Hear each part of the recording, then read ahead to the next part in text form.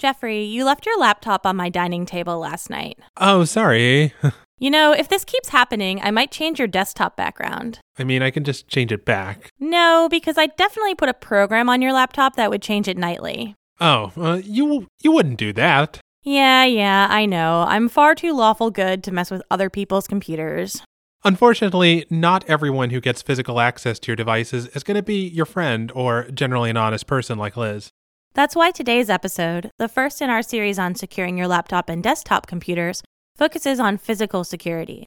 We'll cover what sorts of threats you face if an attacker gets physical access to your computer, and the tools you have, including disk encryption, that can help keep you safe.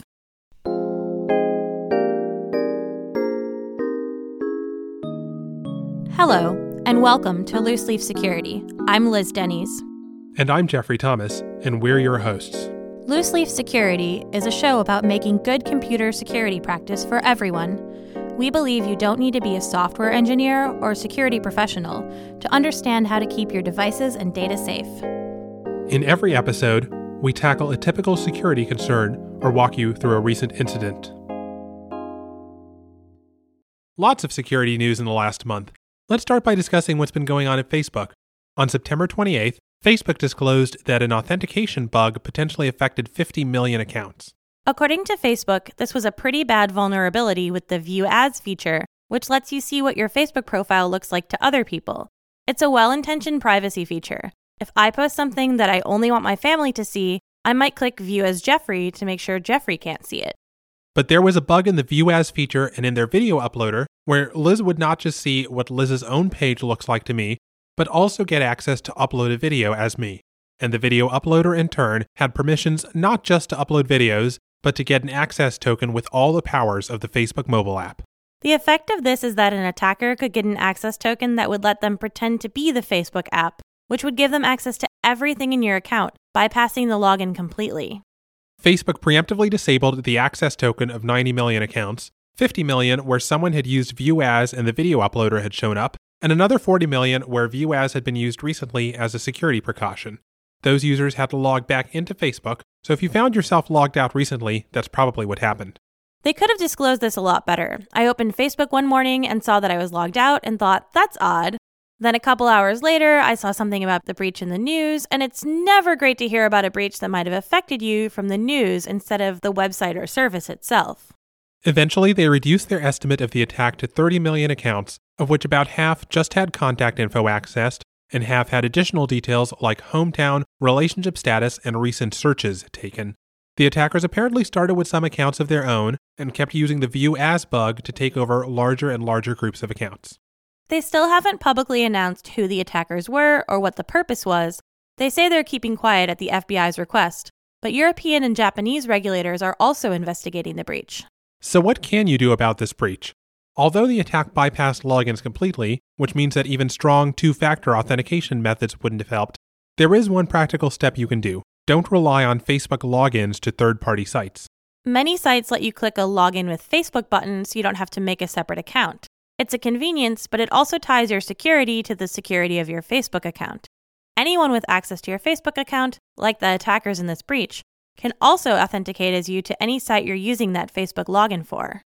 This breach shows that even major websites with large security teams, like Facebook, have serious vulnerabilities on occasion, so it's worth not putting all your eggs in one basket.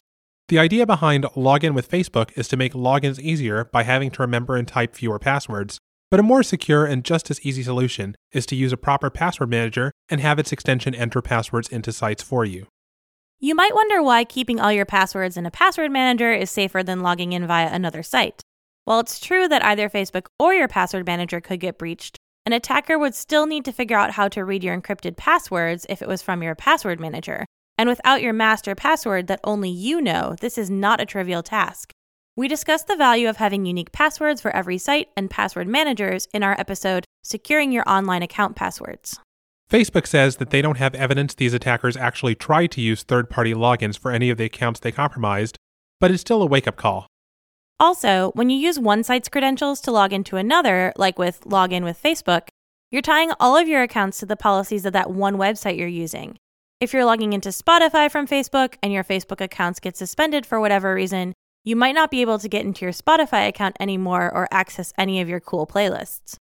In other Facebook news, Gizmodo reported on some uncomfortable behavior in Facebook's ad targeting system.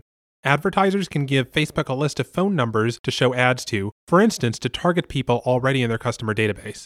If Facebook has your phone number just for use with two-factor auth text messages or for security alerts, even if it's not on your profile, advertisers can still target your account with that phone number. In February, they got a lot of heat for sending notifications to a phone number that you use for two-factor authentication, including copying replies to your Facebook page.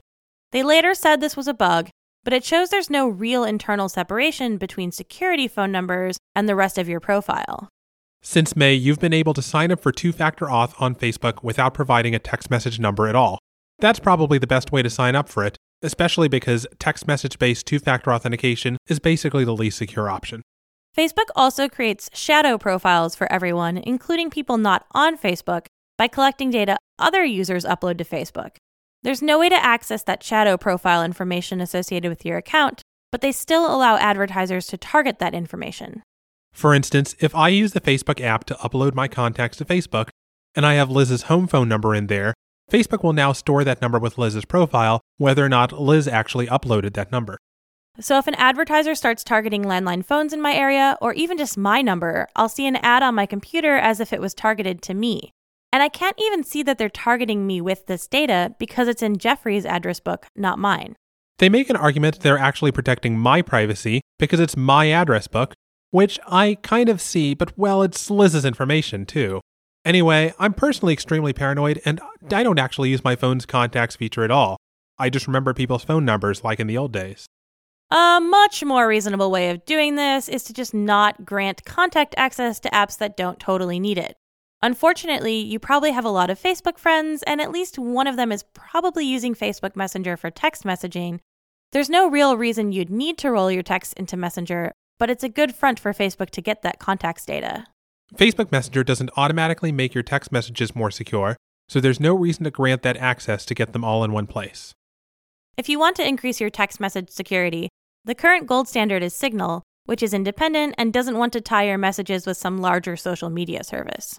Although, honestly, I prefer having Signal and everything else as separate apps, and just using my phone's built-in SMS app for SMS only, because then it's clear to me what's encrypted and what's not. Another social media network announced a security vulnerability so serious that it's shutting down entirely. The Wall Street Journal reported last week that Google Plus exposed private data of hundreds of thousands of users as Google announced they would be sunsetting the consumer parts of Google Plus. Specifically, an interface for use by third-party developers could be used to access profile information, name, email, gender, age, etc., even for users who had marked that data private. Google says they discovered the weakness internally and fixed it immediately, and although they keep limited logs for privacy reasons, they had no evidence within those logs that anyone was abusing this. The Journal also claimed that Google internally discussed whether to announce the fix in March when they discovered it, and they decided against it, worried about their reputation and whether regulators would get involved. Honestly, I think what they did was fine, and there really isn't a scandal here. I think it's a little misleading the Journal says the data was, quote, exposed. Unlike the Facebook case, where they found unusual activity and investigated, Google just discovered the design flaw themselves and fixed it, and there's no evidence anyone else had found it. Everyone has security bugs and fixes them on a regular basis. I mean, Windows Update fixes security bugs all the time, and nobody says that Microsoft should be sending breach notifications to every Windows user. But Microsoft does notify Windows users in practice. You know when your computer is being restarted for a security update. They tell you exactly what is being patched and why. Yeah, that's true. There is a little more accountability there. You know they're patching things regularly, but also that they're probably not patching major stuff all the time after release. For a website, you have no idea what they're doing. Websites don't really need to alert people, but maybe they should have a public blog of all the things they've fixed and other changes they've made. Yeah, that's not a bad idea. Desktop software is basically forced to do that, and we've gotten used to it. I suspect whoever does this first for web software is going to start out looking a little bit bad, but people will get used to it like we did for desktop software, and maybe the Google Plus issues are enough to make people realize that this is needed and worth doing. Google Chrome is making some changes to extensions to improve security. First, in the next release of Chrome, they're giving users finer control over which web pages extensions get to work on. Currently, an extension can choose to limit which sites it had access to, but if you want to install the extension, you have to accept whatever list the extension shows. Maybe you have an extension for showing Easter eggs for a particular webcomic, and it says it only wants to modify that webcomic site. That's great. But something like your password manager or an unwanted content blocker wants access to all sites, and until the new Chrome version comes out, you have no choice but to grant it access to all sites or just not install it at all. In the next version of Chrome, you'll be able to restrict extensions access to a custom list of sites you choose, and also be able to configure extensions you use to require that you click on them to grant them access to the current page. The other changes also seek to improve security, but are more behind the scenes. Extensions that request broad access to read or modify lots of sites or all sites will be undergoing more scrutiny. So if that extension to display a particular webcomic's Easter eggs requested access for any site, Chrome might no longer allow it. Chrome is also requiring that extensions cannot have obfuscated code because it makes review more difficult, and also they've found that about 70% of malicious extensions had it. Software authors who want to keep their precise techniques and algorithms secret tend to use code obfuscators, which make it harder to reverse engineer what the code is doing. If you're selling proprietary data processing software to businesses in other countries or something, maybe this makes sense.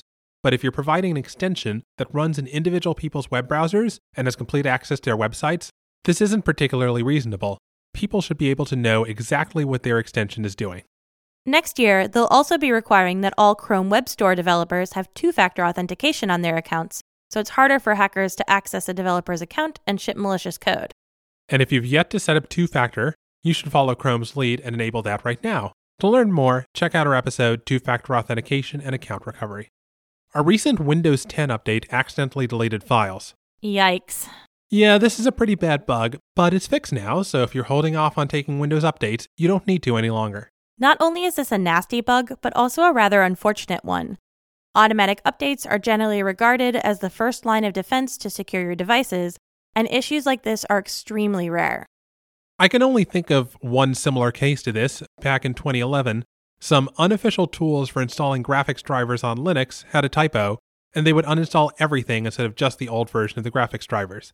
I know some people were worried about the iOS 10.3 upgrade, which literally changed the file system format on existing phones, but that went extremely smoothly because they spent a lot of time thoroughly testing it. So seeing this sort of bug in a routine update for Microsoft is shocking because it's so uncommon. But on the bright side, it is very uncommon. Microsoft's tech support will help you try to undelete your files if you are affected by this. Their recommendation is to use the computer as little as possible, so it's most likely you can undelete those files. Undeleting is a tricky process that isn't guaranteed to work, and we'll actually touch briefly on how it's even possible later in this episode. However, a better option is to restore from backups if you have them. Backups are invaluable when dealing with many types of security threats, and they're actually the topic for our next episode. So, Bloomberg published a, really big if true piece about Chinese spies secretly embedding rice-sized chips onto the motherboards of servers assembled by Supermicro, who then sent them to major tech companies. Did this even happen? Probably not. Supermicro, Apple, Amazon, and even US intelligence have denied this story. But could it have happened? Oh, definitely. I'd imagine people would have noticed it sooner, especially if it was trying to infiltrate that many different companies. But yes, theoretically, a small chip on a motherboard would have the access needed to do some really nasty things. It's such a weird way to go about this attack, though. It certainly would have been a lot easier just to subtly modify the firmware to inject malicious code in. And possibly code to say it's been reinstalled when it hasn't, in case whoever gets your product is paranoid enough to do that. So, where did this story come from? There's speculation that someone gave Bloomberg the story with the intent to feed the flames in US-China relations. Most hardware does come from China, and this would severely undermine trust in Chinese hardware. Yeah, and detecting physical attacks is pretty difficult. Yep, and while most of us aren't likely to be personally targeted by a foreign power, a lot of the same sorts of physical attacks on our desktop computers and laptops could happen to us. And our main segment today is all about securing your personal computers from physical attacks.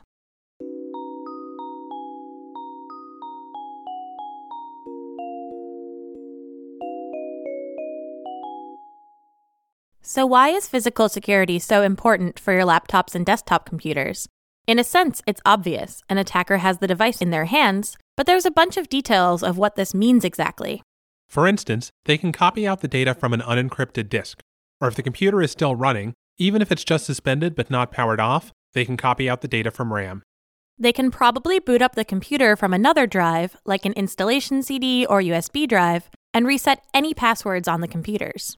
With enough time and equipment, they can add in malicious hardware. For instance, they can add a keylogger, a small hardware device that captures everything you type, including your passwords, and reports it to the attacker for later use. Computers have traditionally been built in ways that make it easy for people who can get inside the computer to gain access.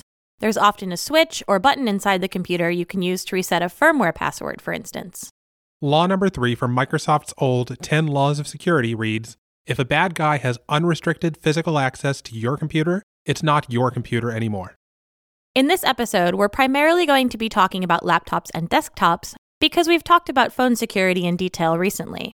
But these concepts apply broadly to phones, tablets, and basically any electronic device you have. Phones are often designed to be more resistant to physical attacks, at least. They're not designed to be opened easily by the general public, the way desktops and many laptops are, and they often don't have reset buttons because of that. On the other hand, computers are designed to physically interface with your keyboard, your tablet, external hard drives, thumb drives, and so on. Generally speaking, they're also designed to potentially be opened up and taken apart pretty easily so that you could upgrade the memory or the hard drive, though this has become less and less the norm with non-enterprise grade laptops. But just like you can open up your computer to upgrade your hard drive to a larger one, an attacker could take your computer, open it, and swap out the hard drive. They could replace your hard drive with their own, with a malicious login screen that steals your password as soon as you type it. And if it's unencrypted, they can also just attach it to their own computer and read the data. An attacker doesn't even necessarily need to take your drive to copy your data. They could just boot from another drive, like a USB stick, to bypass your operating system's password, access your hard drive, and then copy all the files. An attacker could also open up your computer and add in a hardware keylogger or some other bit of malicious hardware. It doesn't have to be as stealthy as the tiny chip Bloomberg allegedly found. Very few of us recognize the insides of our computers well enough to notice something new.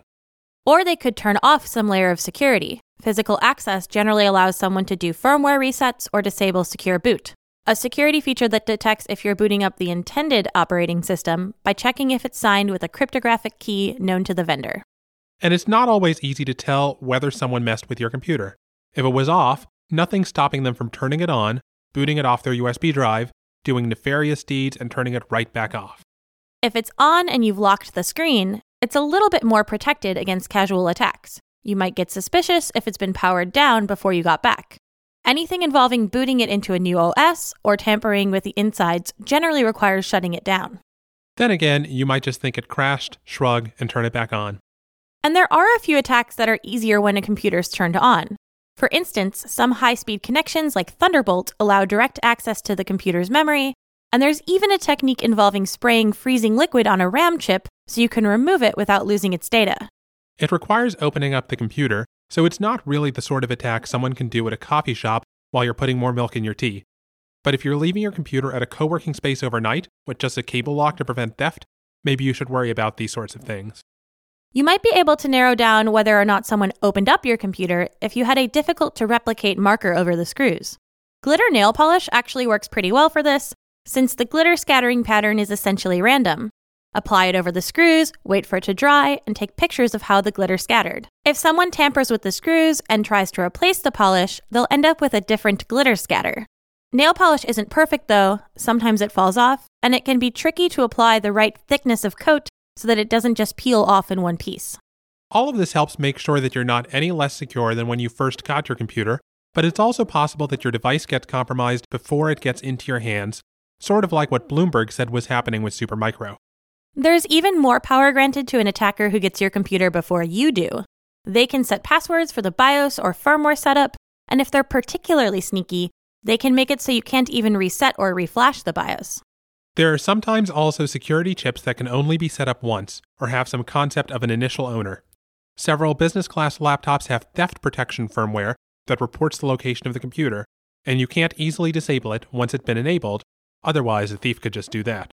But if you're not the first person who got to the computer, the firmware thinks the attacker is the legitimate owner, and you are the thief, and just reports your location to them. Once someone has gotten full access to a computer, it's very hard to figure out what they changed if they're trying to hide that from you. A common example of this is a laptop you get from your workplace. They often have legitimate reasons to monitor everything that's being done on the device, so they can make sure nobody is attacking them or running off with confidential data. And they probably want to do that in a way that's very hard to turn off. It might be fine to log into an instant messaging account or something on your work computer, but if it's an IM account that's associated with other things like Facebook with social media or Google with your email, calendar, etc., that's a lot of access that you're effectively giving them. They're also likely to want remote access for totally reasonable purposes, like installing updates or letting the help desk look at problems. Hopefully your employer isn't out to get you, but it's probably in your best interest to be a little cautious, especially because employment relationships can turn sour in unexpected ways. My current employer does very extensive web monitoring and tells us that up front, so a bunch of folks, including myself, have a personal laptop or tablet on our desk on the guest Wi-Fi, which we use for things like personal email and streaming music. Another potential route for tampering is someone getting a shipment of your new computer before you get to it. There's a pretty amazing photo from the Snowden leaks of NSA employees carefully removing tape from a box of networking equipment so they can install an implant and then give the box back to the shipping company. I'd hope most of our listeners are not NSA targets. If you are, you probably want more specific help than you can get from a more broadly targeted advice podcast. But maybe if your packages are sitting in the common area in your apartment complex, or if you don't trust your housemates or whoever accepts the packages for your building, it's something to worry about. The safest way to get a new computer is to just walk into a retail store without ordering anything in advance and pick up something off the shelf or even ask for something from their storeroom without giving your name. It might be a little bit excessively paranoid. For most people, this just isn't a concern at all, but it's how I've been buying computers for the last few years because it's not too much out of my way to go to a store. Speaking of buying a new computer from the store, the default Windows installations used to be really bad, with all sorts of stuff pre-installed that might be awful for your security. There was one a few years ago that basically disabled all SSL checking by accident. Microsoft has been pushing to clean this up with Windows 10. On the other hand, consumer versions of Windows itself send more data to Microsoft than you might be comfortable with. We'll talk about this a little more later in this series when we cover software issues and malware in detail. When you get a new computer, it's probably a good idea to set a firmware password so nobody else can reconfigure your firmware settings. The system's firmware, often called the BIOS after the name of the firmware on the original IBM PC, controls the boot process, including letting you select which drive to boot from, enabling and disabling ports, and so forth.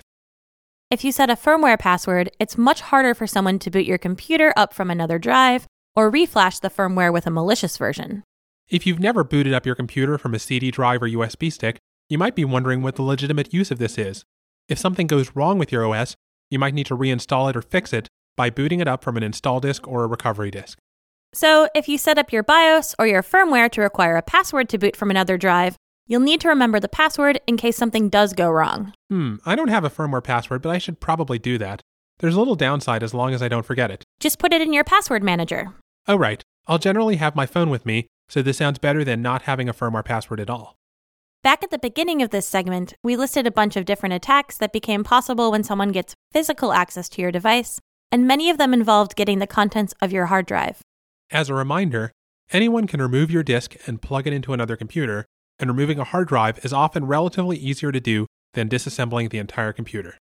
And even with a firmware password, there's usually a switch or button inside to reset it, so an attacker could open up your computer, press that button, and then just boot up off an external drive.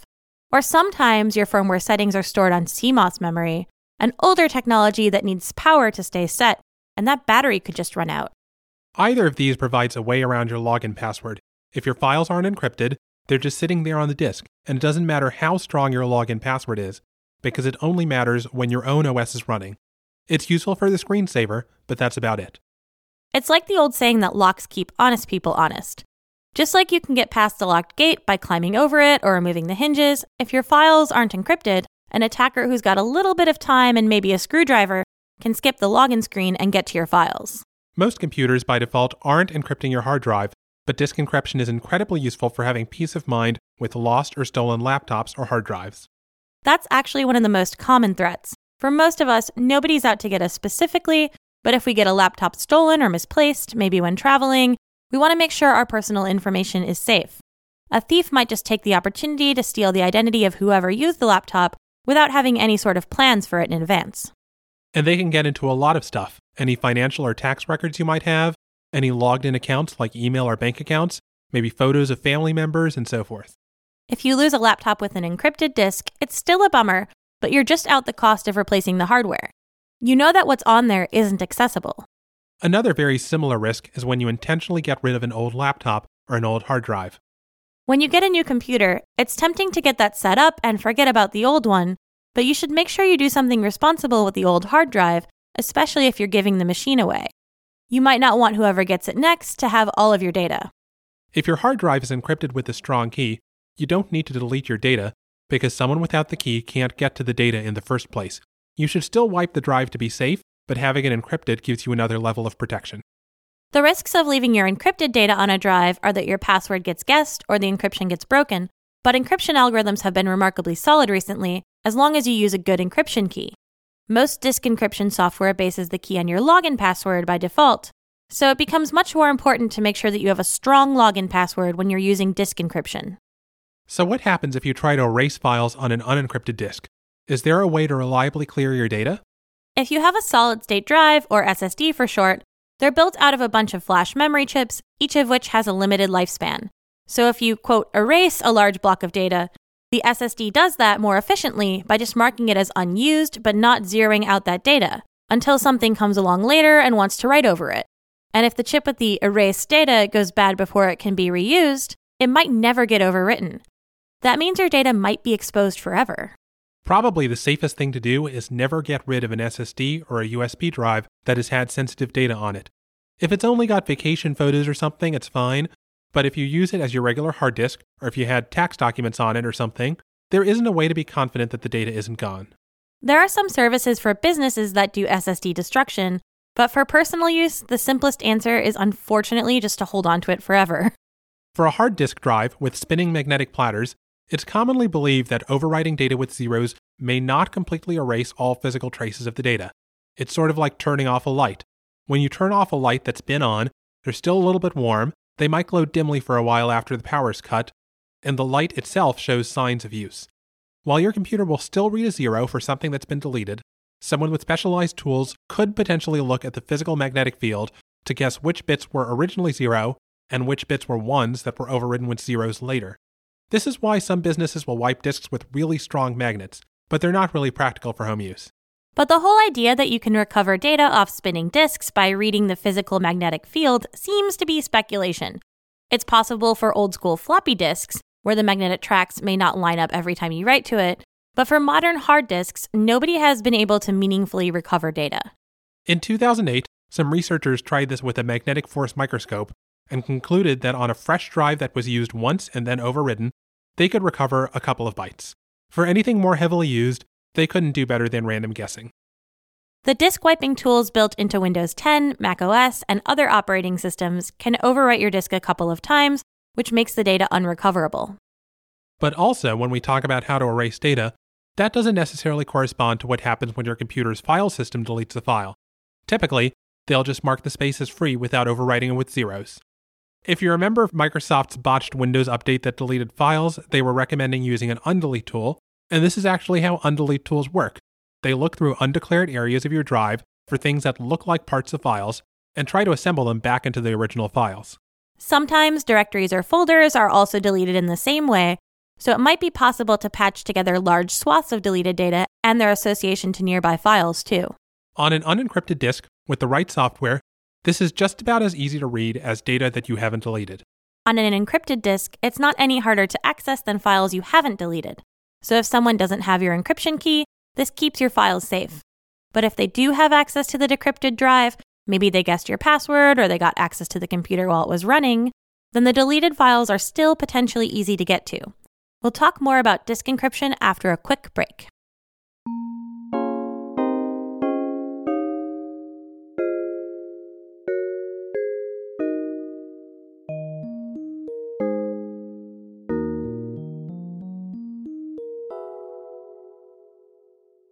So we've talked a bunch about why disk encryption is so useful. What's the best way to enable it securely? Definitely, the best way is to set it up when you're setting up your computer, so you don't have to worry about unencrypted data still being on the drive. But any time is a good time to start. There are a couple of third-party disk encryption tools, but we're fans of the ones that are built into popular operating systems, BitLocker for Windows and FileVault for macOS. If you're using Linux, there's probably something integrated with your Linux distro that you can use. For people with Chromebooks, Chrome OS actually has disk encryption built in as a default feature. You actually can't set up Chrome OS and not use encryption. BitLocker will prompt you to choose a password to use for encryption, and FileVault will just use your regular login password to encrypt the drive. In both cases, you want to make sure that the password you're using is strong because you're entrusting your security directly to that password. And make sure that it's not a password you're using in an online service, because in case that gets breached, an attacker might be able to associate that with you and then with your hard drive's encryption. The setup process will also generate a recovery key, which you can store either on a USB drive or in the cloud if you trust Microsoft or Apple's cloud services.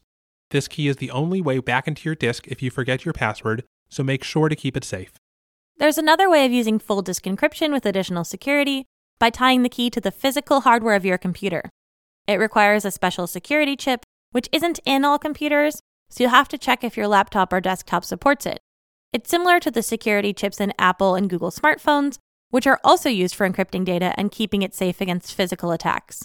One of the risks with regular disk encryption is that someone can steal your disk, mess with the boot up code in the operating system to install a software keylogger or virus or something, and put it back. Then, when you get prompted for your strong password, you'll type it in, and the attacker's code will be watching. This is a different sort of threat than just losing your laptop. It requires someone to have access to your laptop and then give it back to you without you noticing. The security industry has started calling this the evil maid attack. If you leave your laptop in a hotel room while you're out for dinner, the housekeeping staff or someone who bribes them can get to your room, break into your laptop, and then put it back before you notice. So there are hardware security chips that store part or all of your disk encryption key in a physically tamper-resistant package and make sure that the OS being booted up hasn't changed in an unexpected way. If someone messed with the OS or swapped out the drive, it won't give up the encryption key. And if someone put the drive into another computer without the chip, there's no way to get the key at all. It isn't 100% hack-proof. The sort of highly skilled attack Bloomberg suggested would be able to defeat it by inserting a new chip between the security chip and the rest of the system and lying to the security chip about what's going on. But that requires serious electronic skills, not just installing some malware on the disk. On PCs, this chip is called the Trusted Platform Module, or TPM for short. Microsoft has been requiring it on recent machines with Windows 10 pre-installed, but on older computers, you'll generally only find it on business-class laptops and desktops. BitLocker has a transparent operation mode, which puts the key entirely on the TPM, so you don't need a separate BitLocker password. But you can also set an additional PIN for more security. All Chromebooks, from the original 2010 model onwards, have TPMs and use it as part of the Chrome OS security design. The most recent MacBook Pros have a T2 chip, which they use for disk encryption by default. You can also put FileVault on top for additional protection. So the flip side of making it harder for an attacker to get to your files is that all of these options make it harder for you to get to the files too if something goes wrong. Apple specifically said you should back up all data on laptops with the T2 chip in case that chip gets damaged. Also, if you're using full disk encryption without a TPM or similar chip, and you suspect someone has tampered with your hard disk, you shouldn't use the disk at all. You don't know that you're typing your encryption password somewhere secure. So in many cases, the safest thing to do is to reinstall your computer and restore from backup. And if you're at a high risk of attack and you notice the pattern of glitter nail polish has changed, you probably shouldn't trust that laptop at all anymore. The other way that backups help is by making you confident that when anything goes wrong, you can always start from scratch. If you don't trust your backups, you're going to be tempted to keep using your possibly compromised existing laptop just so you can keep doing your work. We'll be talking about backups, different approaches to backups, where to store them, and how to make sure they're secure and available in our next episode. Tune in 2 weeks as we continue our series on securing your laptop and desktop computers by looking at backups.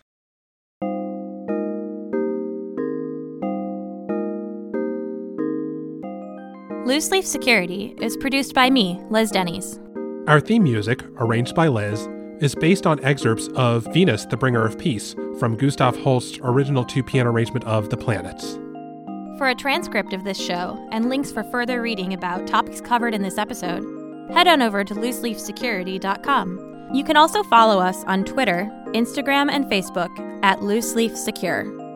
If you want to support the show, we'd really appreciate it if you could head to iTunes and leave us a nice review, or just tell your friends about the podcast. Those simple actions can really help us.